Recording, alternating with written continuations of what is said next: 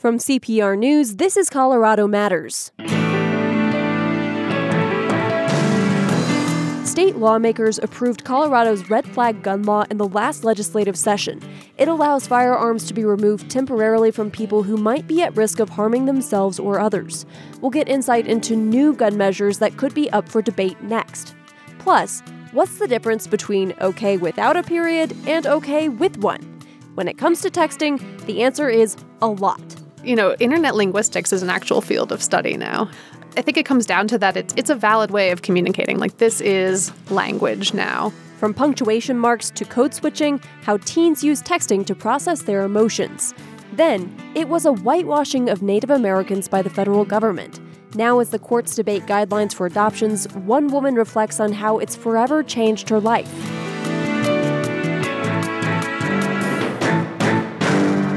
This is Colorado Matters on CPR News. I'm Avery Lill.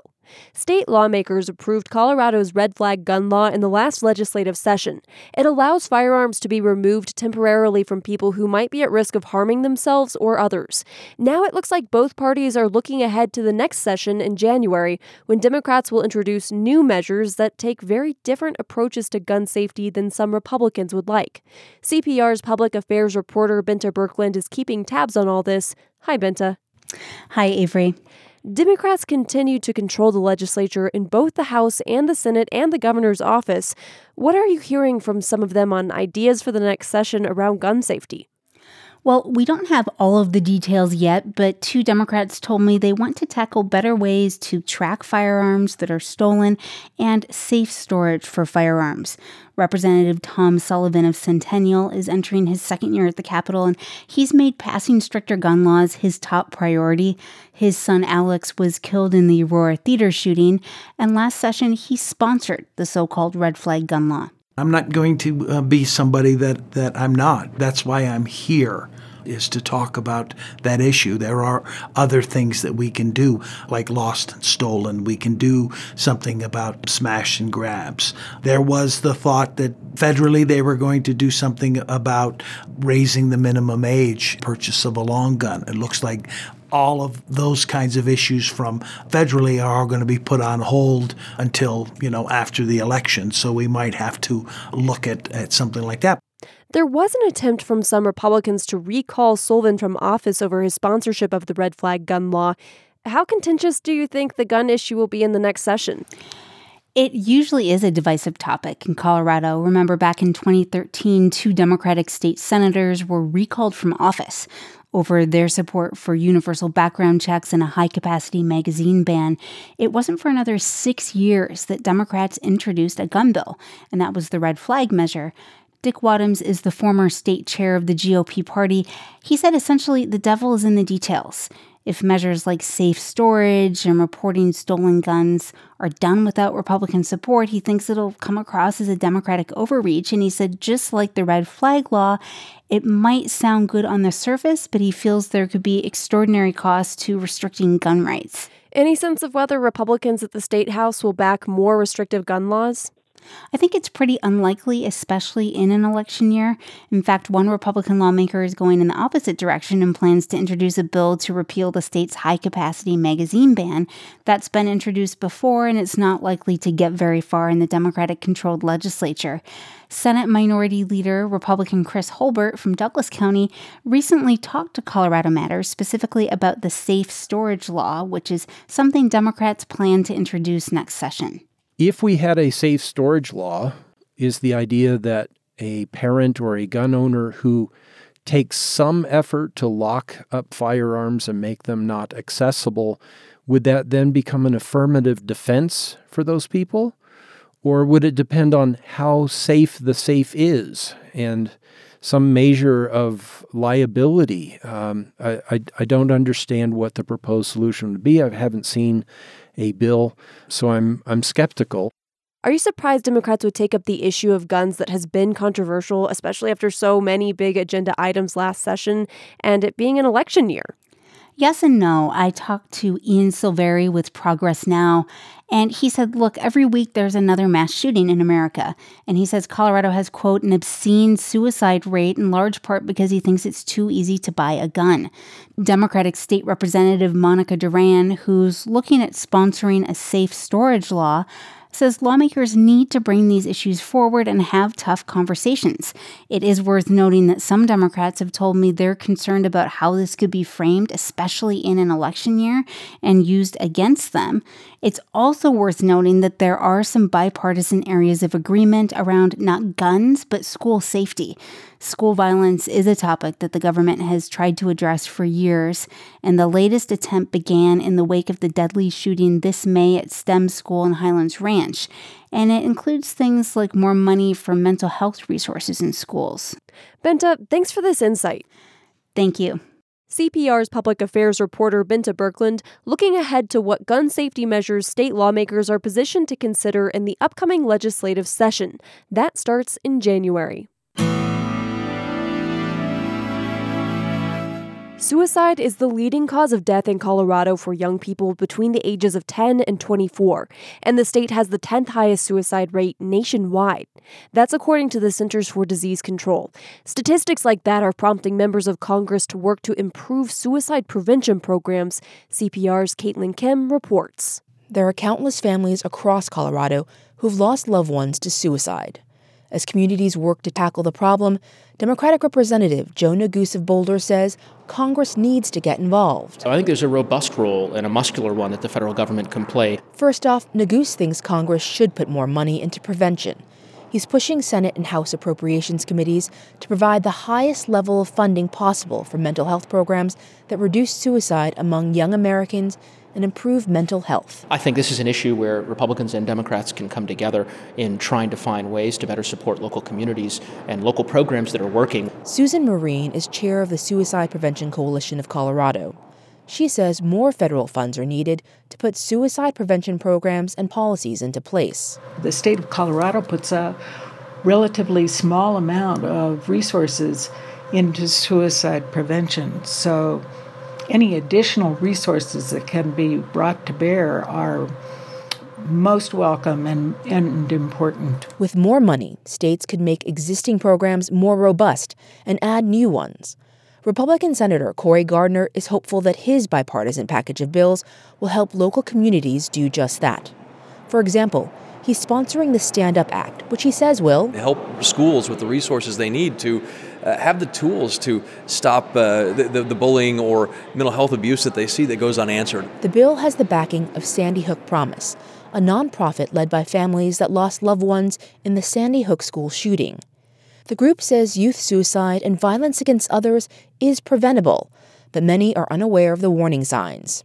Sherry Cole can relate. 10 years ago, Cole's 16-year-old son David took his own life. I didn't know the things I know now, which I know would have made a difference in terms of giving him more opportunity to still be here. Now, she's Colorado Area Director for the American Foundation for Suicide Prevention. The volunteer organization is advocating for a popular bipartisan measure to create a national 3-digit number, 988, to reach a local suicide prevention hotline. The FCC plans to vote on this in December. The bill in Congress would provide additional funding for the number. The House version has more than 100 co-sponsors, including 3 of Colorado's members. Gardner is a Senate sponsor and says the simplicity can save lives. This mental health emergency line is something that is going to have real impact immediately, something that children will be able to recall and our eldest of seniors. Even Cole, who knows several different hotline numbers, sometimes has trouble rattling them off. 988 makes it easy. That will help make life-saving resources more accessible and help normalize help seeking. Marine with the Suicide Prevention Coalition agrees. But it's another Gardner bill that she's got her eye on. It's a bill for school loan repayment of mental health professionals who work in underserved areas. They'd get 1/6 of their education debt repaid for every year of service, up to $250,000 over 6 years. Marine says access is a problem for rural Colorado. There is simply a lack of enough providers who want to practice in these areas. As she sees it, the bill addresses 2 problems. One is the shortage of mental health professionals, And secondly, the cost of getting a mental health professional education. More professionals are needed because more people are talking about mental health.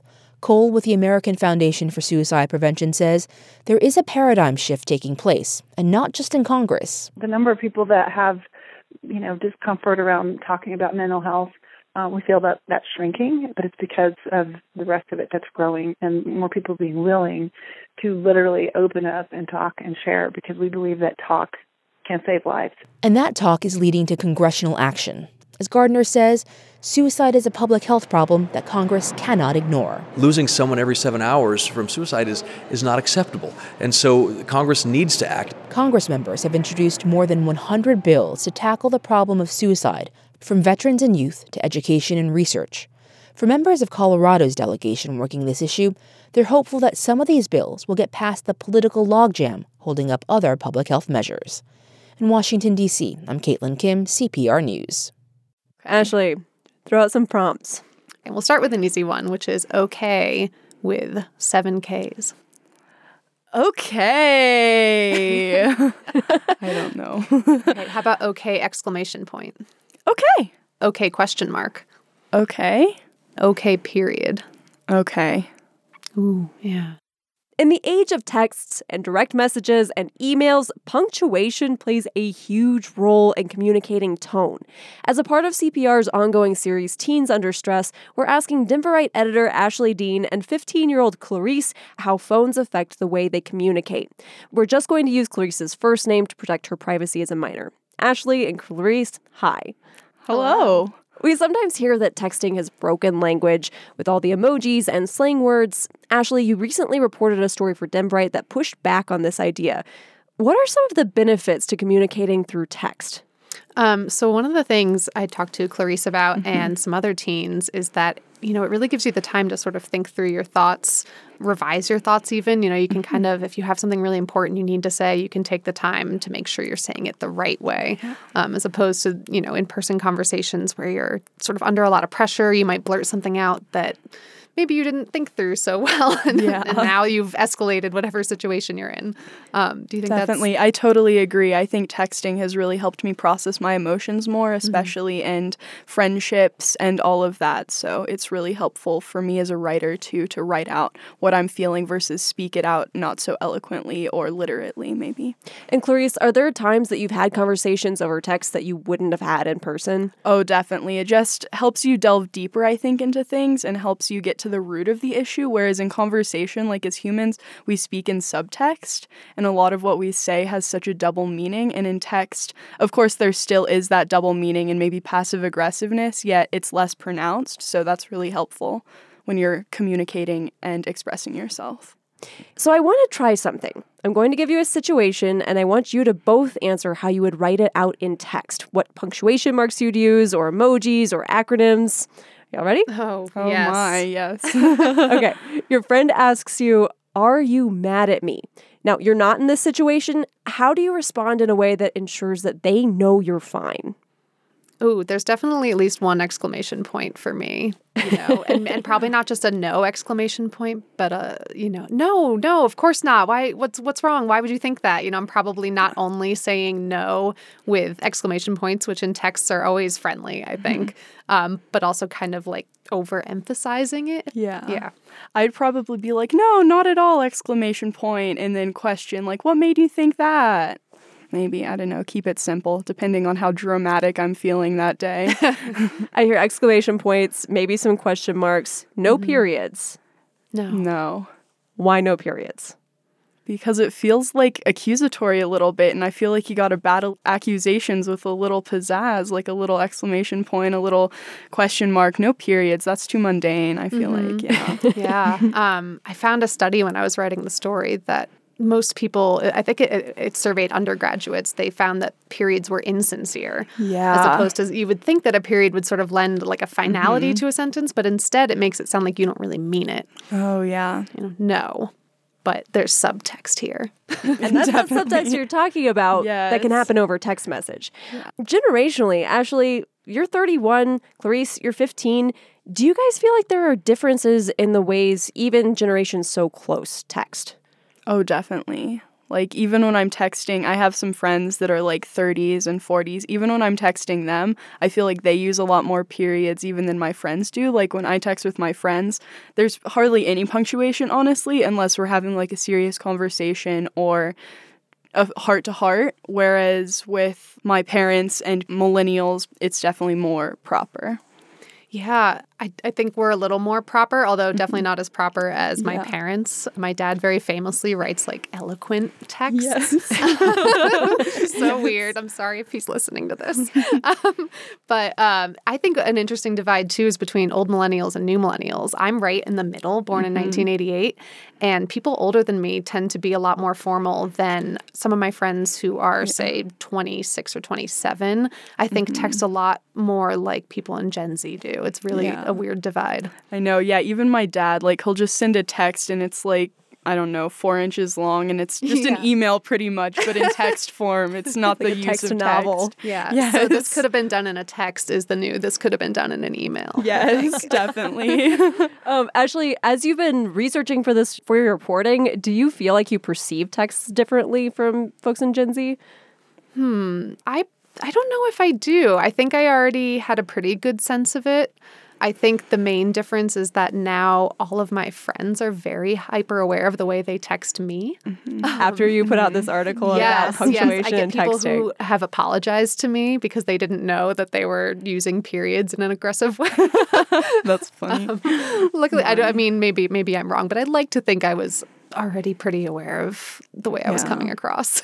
I'm also curious about text length. You mentioned that somebody could send a 4-inch text, and that just seems unreasonable. But what is about an average text length and an average time length of conversation for you over text? Definitely. I'd say when I'm with my friends, text, we like don't send one long text. It's often like maybe 4 or 5 short texts that have 5 to 10 words in them, if even. And it's just to convey like our excitement about things and just spur of the moment. It's the same way that we have conversations, just like very quickly, whereas text conversations probably last an hour or less at this point, but it kind of comes in fluctuations depending on where I'm at in my friendships with people. Ashley, what about for you? Yeah, I don't think any of mine ever last that long. And I'm not sure why that is. Maybe just everybody's at work. I have friends with young kids who just in the middle of a conversation will disappear. And if I were younger, that would make me panic. But now I'm like, feeling some panic just hearing you say that. Yeah.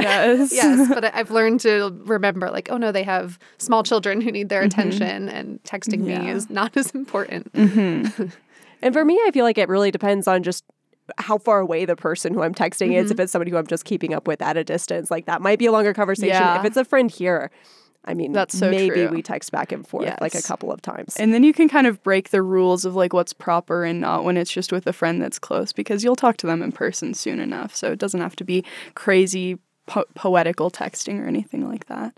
Clarice, do you ever have conversations on the phone, like an actual phone call? God, it stresses me out whenever I have to call someone. And I know that's such a stereotype, yet picking up my phone and I like having to make a call if I'm just contacting someone for something professional or whatnot, it's like I have to write a script out before I do it. I'm like, hello, my name is Clarice, and then da-da-da-da-da. It's all written out in my notebook. So no, it stresses me out.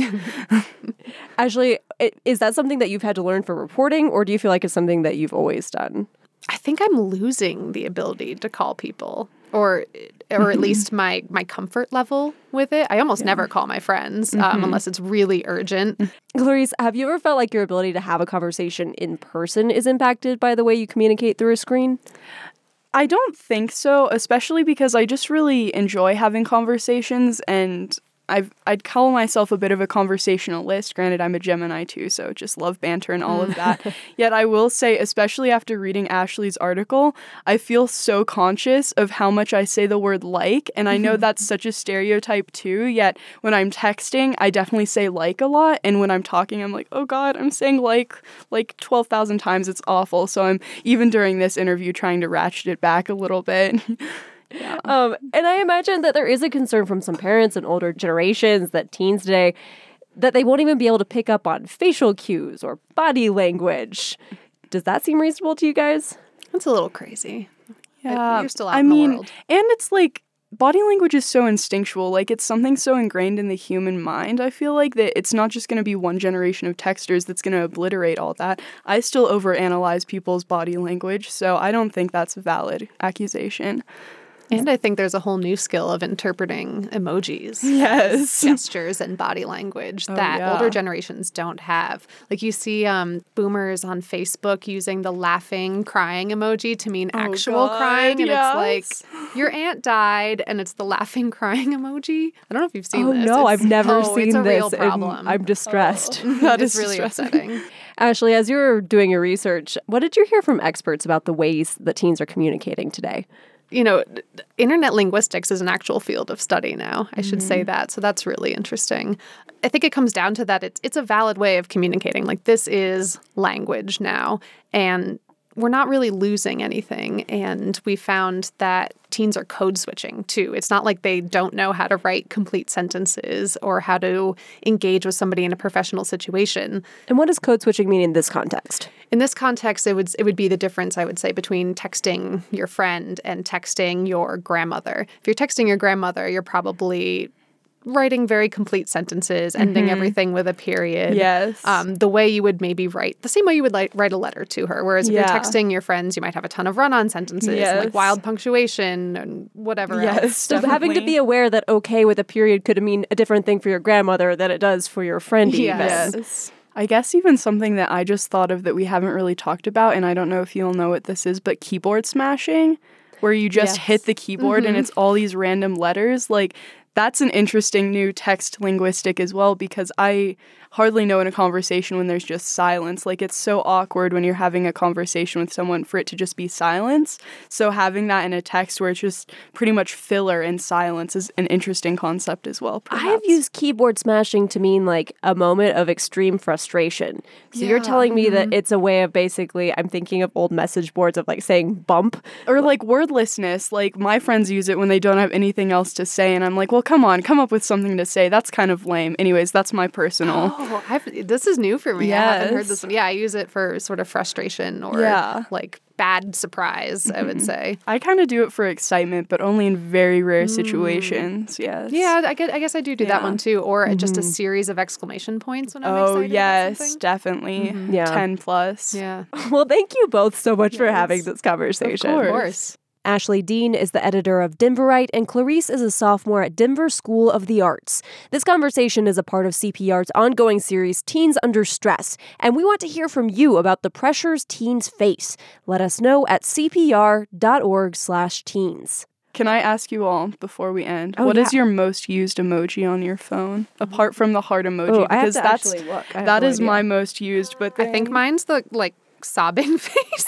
Are you okay? But not in the sad way, in the way where you're like, oh my god, that's so cute, I love it. Yeah, mine is the purple heart and then the drooling emoji. I don't know what that says about me. Mine is the laughing, crying, but then it's the grimacy face. So that's funny. The awkward. Yeah, my dad overuses that one.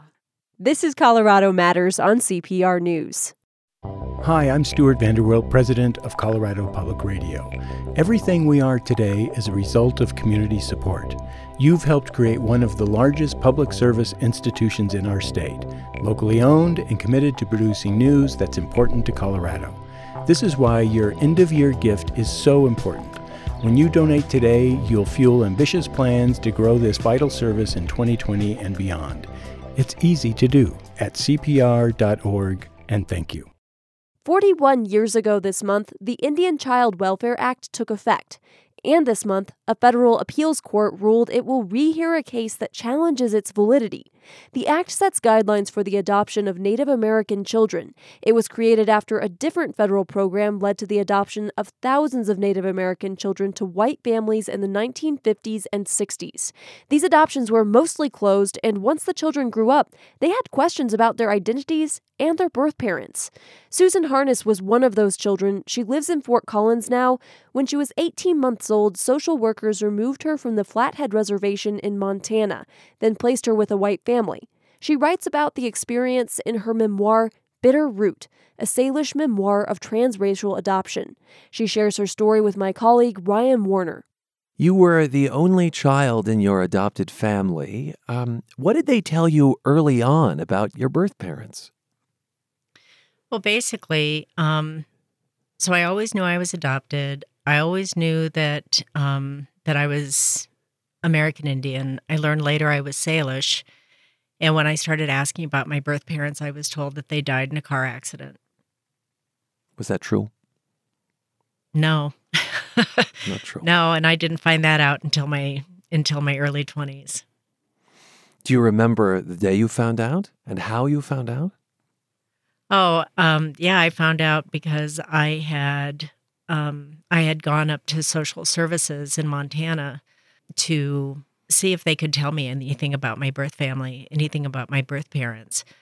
And because I had started a search, and I had been lucky enough to talk with an employee who basically allowed me to surreptitiously view my file.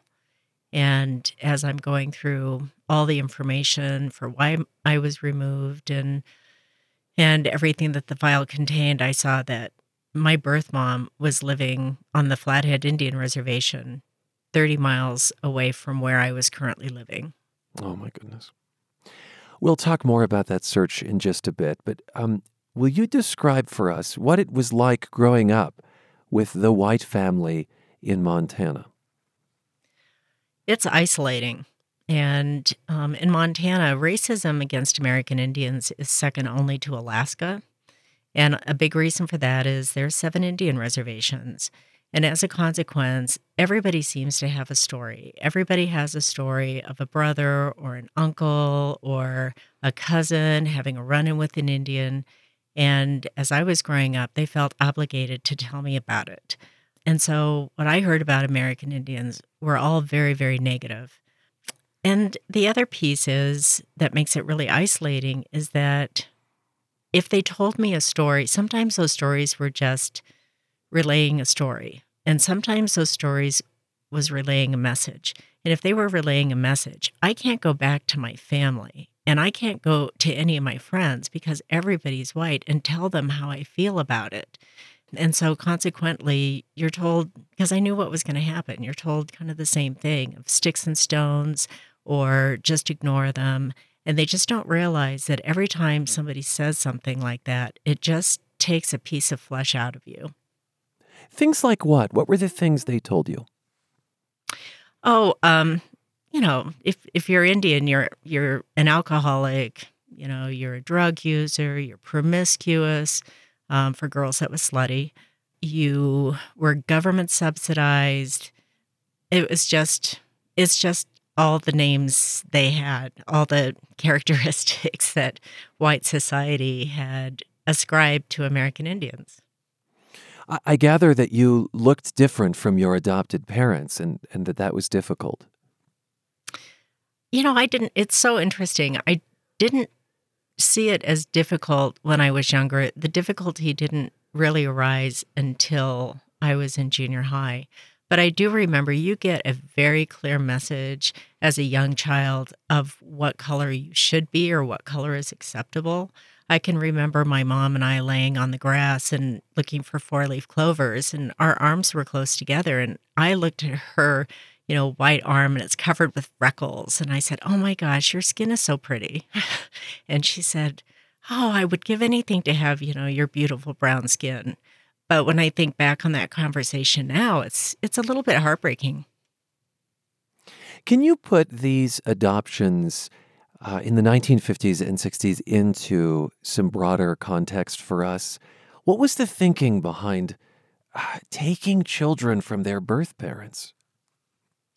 Well, basically, what they wanted to do is it was kind of on the heels of an assimilation policy of, breaking up the reservations and moving Indian people into urban centers to find jobs, which produced, in a lot of cases, really challenging results. And so this was kind of a continuation of that, is how are we going to deal with the Indian problem? Well, why don't we go ahead and take these kids and remove them off the reservation and place them with white families, and they will become assimilated, and the Indian problem will just go away.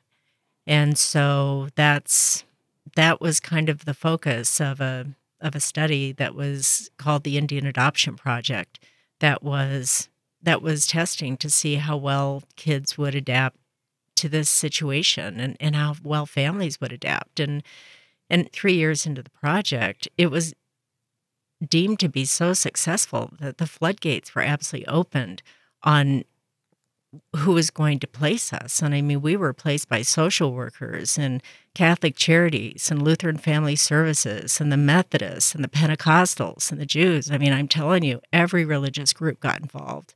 And that's why there's thousands of us. How do you feel about your adoptive parents' choice? You know, I think it's interesting because my adoptive parents represent both sides of the continuum. My mom just wanted a child. You know, she'd had several miscarriages and she just wanted a child. And I was the first available because of this program. My dad wanted to save a poor Indian child, which was how this program was really put out to adoptive parents, is you can save a poor Indian child, you know, from a horrible future. And when you go out to save somebody, you have all kinds of expectations that are built into that kind of saving. And one of those expectations is that the child has to be grateful for what you've provided them, regardless of how they feel about it. Oh. And so it was, you know, it's been interesting to look back on this arc and see things a little bit more clearer. As we hinted at earlier in the conversation, you ran into barriers trying to find your birth mother and siblings who are part of the Salish Kootenai people. A decade passes, and finally you find them. How would you describe the initial connection? Wow, it's interesting because in popular culture, there's this attitude that blood always recognizes blood, and that it's going to be a hallmark moment, and you're going to run into each other's arms, and you're going to cry, and it's going to be great, and you're going to walk off into the sunset. And for a lot of kids, and for me specifically, that's not how that worked. It's awkward because what you're doing is you're seeing your own skin color reflected probably for the first time in a very real way. And you may or may not be prepared to see that. I was surprised to see that they didn't look like me as much as I thought they would. Huh. I was surprised to see my birth mom looked more like a photograph out of an Edward S. Curtis book than me. And I think what was really disconcerting about that is when I looked at her, I didn't see her. I saw me in the future. And it plays a mind game. And if you do create a relationship, it takes a lot of work and a lot of effort in order to do that. What they don't tell you about the popular culture moment of finding is that a lot of times these relationships fizzle after a relatively short period of time, maybe a few months or maybe a year, maybe a couple of years, because there's no foundation on which to build a relationship. And there has to be kind of a unifying idea that a relationship is wanted. Yeah, I think that those reunions are so idealized, and we forget all of the nuances that make them difficult, if not impossible. Were you ever able to ask your mother what it was like for her to have a child taken away? The first conversation we had was extremely awkward because she spent a good portion of the time staring down at her lap, crying, because there was a lot of shame that she had lost 3 of her 9 children to the social workers. And that's about as much as we explored that arena. It was very painful, I think. What is the nature of your relationship with her now? Well, she passed away. I had visited with her 4 times. The first time was awkward. The second time was awkward for me because that was a little bit more real. The third time was probably our most healing conversation that we had. We talked about a lot of things, and I could see her for who she was instead of who I wanted her to be. And the fourth time was really challenging because she was at the end of her life, and I wasn't prepared to see her like that. So more loss. Right. As you say, the thrust of this adoption program was assimilation. At one point, a third of all Indian children in the United States had been removed from their birth homes. Then in the 1970s, a new law came along, the Indian Child Welfare Act. It had bipartisan support, and essentially it put a greater emphasis in adoption proceedings on whether a child is a member of an Indian tribe or an eligible member. Do you think the Indian Child Welfare Act is still needed?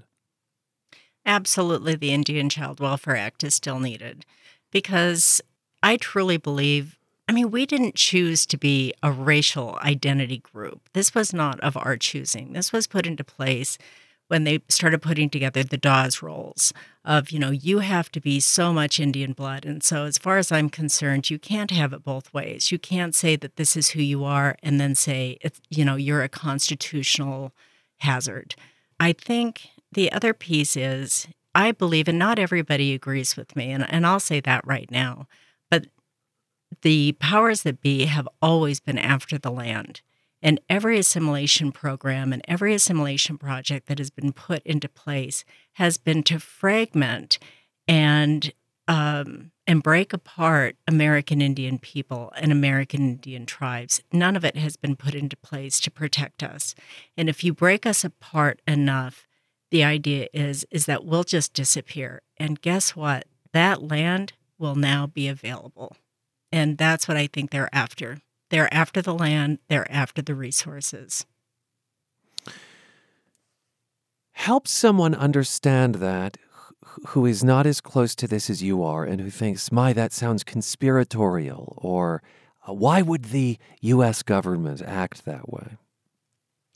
So let's go back into history a little bit. Let's go to the Indian Removal Act of 1830, an act that was put into place by President Andrew Jackson. And in this act, he was going to move 5 tribes from the southeast in the U.S. up to the newly opened Oklahoma Territory. And it was couched in terms of, there's a lot of skirmishes going on. We want to protect them. And so this is going to be the better place for them. Now, never mind that they were asked to leave their homelands. Never mind that they were asked to leave their ancestral spaces. Never mind that they were asked to, go 1,500 miles over into a piece of land that looked nothing like what they left. And basically what you find out is that opened up 25 million acres of land for homesteading. Will you talk just a little bit about your relationship with the tribe today, the folks on the reservation? As you said, your mother passed away, but I know that you still have a blood family. Can you talk about those relationships and maybe contrast that with the relationships today with your adoptive family? Well, both of my parents and my adoptive family are passed away also. And the relationship that I had, my mom was always happy that I found my family. She didn't want to have an interaction with them. That was a little bit too close for comfort. My dad was not happy that I tried to do a search at all because he wanted to be the only person. When I talk with my reservation family, I have one sister that I'm very close to. I have one brother that I'm very close to, and I have another brother that I text or talk with several times a month. And these are really strong relationships. But as I said, they've taken a lot of effort to create. And in fact, my youngest brother, upon the passing of my mom, or our mom, I should say, we were talking and we always came back to her. And she was the central part of our conversation. And finally, he looked at me and he said, it might not be a bad thing that she's gone. And I said, well, what do you mean? And he said, because it gives us a space to have our own relationship that doesn't just revolve around her. And I knew that it had been a successful reunion at that point. Susan, thank you for sharing your story with us. Thank you. I'm happy to be here. Susan Harness of Fort Collins is the author of Bitter Root, a Salish memoir of transracial adoption. She spoke with Ryan Warner last December. In January, a federal appeals court will rehear arguments challenging the Indian Child Welfare Act, which sets guidelines for the adoption of Native American children.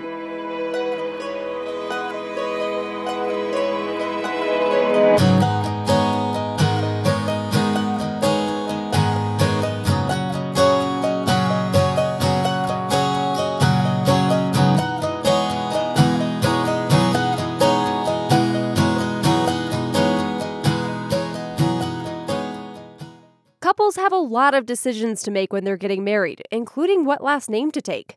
2 Colorado women recently decided to settle that question their own way. CPR's Claire Cleveland was there for the big reveal. I don't know about anybody else. I have never been so excited to announce a game in my life. At this roller derby matchup, it's not a trophy that's on the line. It's forever. It's historical. It's unprecedented. It's a name. Hillary Voskovic and Samara Pepperell are getting married. They've come up with an unusual way to decide which of their last names they will share.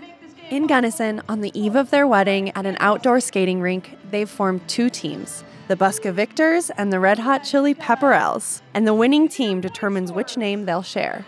At the whistle, the jam is going to start. Voskovic and Pepperell are both jammers on Denver's roller derby team where they usually play together. Jammers are the ones who earn points by breaking through the defensive players to complete laps. But tonight, they're playing against each other. They knew that a roller derby match would be the perfect way to kick off their wedding weekend and choose a name in a way that feels true to them. There have been so many people online that want us to do a combination name, Buskerol or Peppervic, and I'm just like, Nope. Or the super lesbian thing to do to hyphenate a name, I'm like, to me, that's also a shtick. I'm like, let's just be us. Both names are cool. I'm happy to have either one. With something so personal, they wanted the bout to be competitive. So they recruited their roller derby friends to play on their teams. They've traveled the world playing this sport. They're not about to make the game an easy win for either team. We actually fought pretty hard, tooth and nail, over the rosters, making sure that, we had what feels like a very level playing field so that we provide a really honest bout, because I want it to be real. Pepperell agrees. If I lose, I'm going to lose to a team that I respect. And if we win, you're going to lose to a team that you respect. The pair met in 2016 when Voskovic was recruited as a coach for a roller derby camp in Auckland, New Zealand, which is where Pepperell is from. It was pretty much an immediate attraction, and we haven't stopped talking since. This spring, Pepperell finally made her way to Voskovic's home state here in Colorado. That's what we want. We want to be able to spend our lives together. And so the way that we're doing this, the way that we're having this ceremony, and the way that we're having the game, I feel like is the best way for us to make it the most us. Back at the game, the Red Hot Chili Pepperells are leading, but the Buska Victors are fighting hard to catch up. I feel like everyone should be standing up right now for this. This is the best game ever. Voskovic breaks through the pack and quickly makes her way around the track again. And again. And again. And again. Everyone is standing. They're eagerly anticipating the score. Before the last 3 minutes of the game, the teams were almost tied.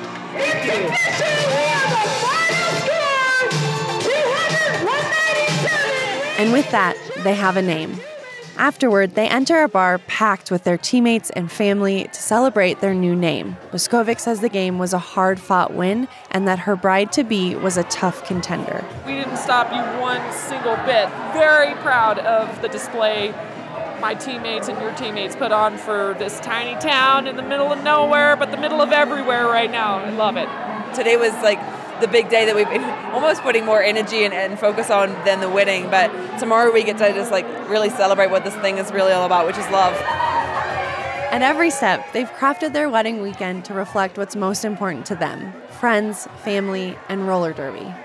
The next day, they walk down the aisle with their dogs, Danny and Janet, and now they're together in the same place, playing on the same team as the Boskovics. I'm Claire Cleveland, CPR News. If music be the food of love, play on. The opening words to Shakespeare's Twelfth Night. For Denver musician Tom Hagerman, that line cuts right to the heart of why he plays music and why he was game when the Denver Center for the Performing Arts tapped him to give a musical makeover to their production of Twelfth Night.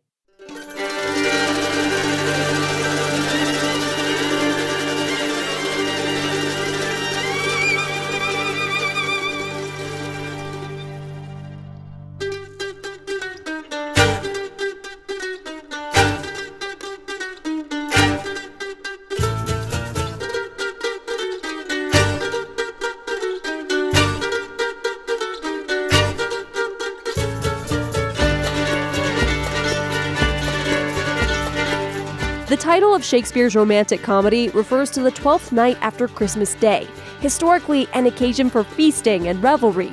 Servants would dress up as their masters, men as women, and so forth.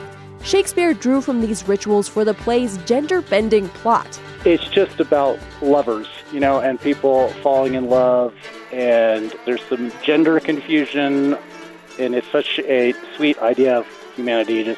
Everybody's just falling in love with everybody and not sort of caring. Tom Hagerman is best known as a member of the Denver band Devachka, but this is not his first foray outside the world of rock and roll. He's collaborated with the Colorado Symphony, the Wonderbound Dance Company, and in 2016, he made new musical arrangements for the DCPA's production of Sweeney Todd. Artistically, Hagerman says returning to the theater was a no-brainer. Plus, he's no stranger to Shakespeare. I mean, I could recite a little Hamlet if you want. I read Shakespeare the same way other people come up with, that would be a great band name kind of games. I used to, on my solo records, I would just flip through Shakespeare books and pluck a line out of it, and that would be the name of a track. I just love the way a sentence of his will just nail an idea. It's such a beautiful use of language.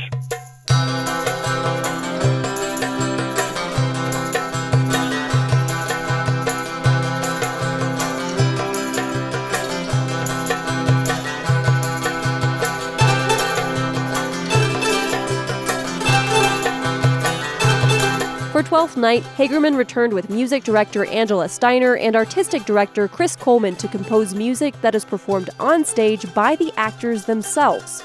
True to Devachka's own style, the score is an eclectic musical stew, a little old world with some unique instrumentation. So I wanted to use bouzoukis, which is originally a Greek instrument. There's big mandolins. It gives it an exotic flavor, and I ended up asking some of the actors to play hand drums because Chris asked me for these jam sessions, and I figured you can't have sort of a hippie jam circle without some djembes. I mean, if you've ever been up to Pearl Street in Boulder, you will see the djembes in full effect.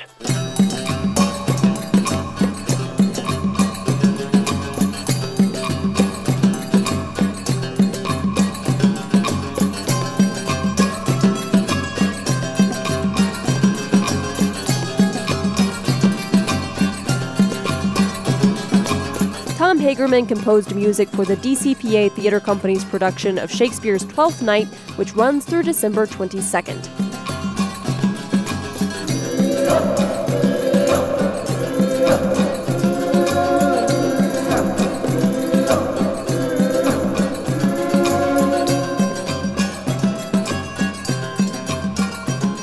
That's it for Colorado Matters today. I'm Avery Lill, along with my colleague Ryan Warner. Our executive producer is Carl Bielik, producers Anthony Cotton, Andrea Dukakis, Michelle P. Fulcher, and Alexandra McMahon. Our audio engineers are Michael Hughes, Matt Hers, Shane Rumsey, Luis Higa, and Natasha Watts. Our theme was written and performed by Kip Kipper at Coop Studios in Boulder. Find all the ways to reach us at cpr.org/connect. You can follow us on Twitter at Colorado Matters or connect with us on Facebook, CPR News. Subscribe to the Colorado Matters podcast through your favorite podcast service. Thanks for joining us today. You're listening to CPR News.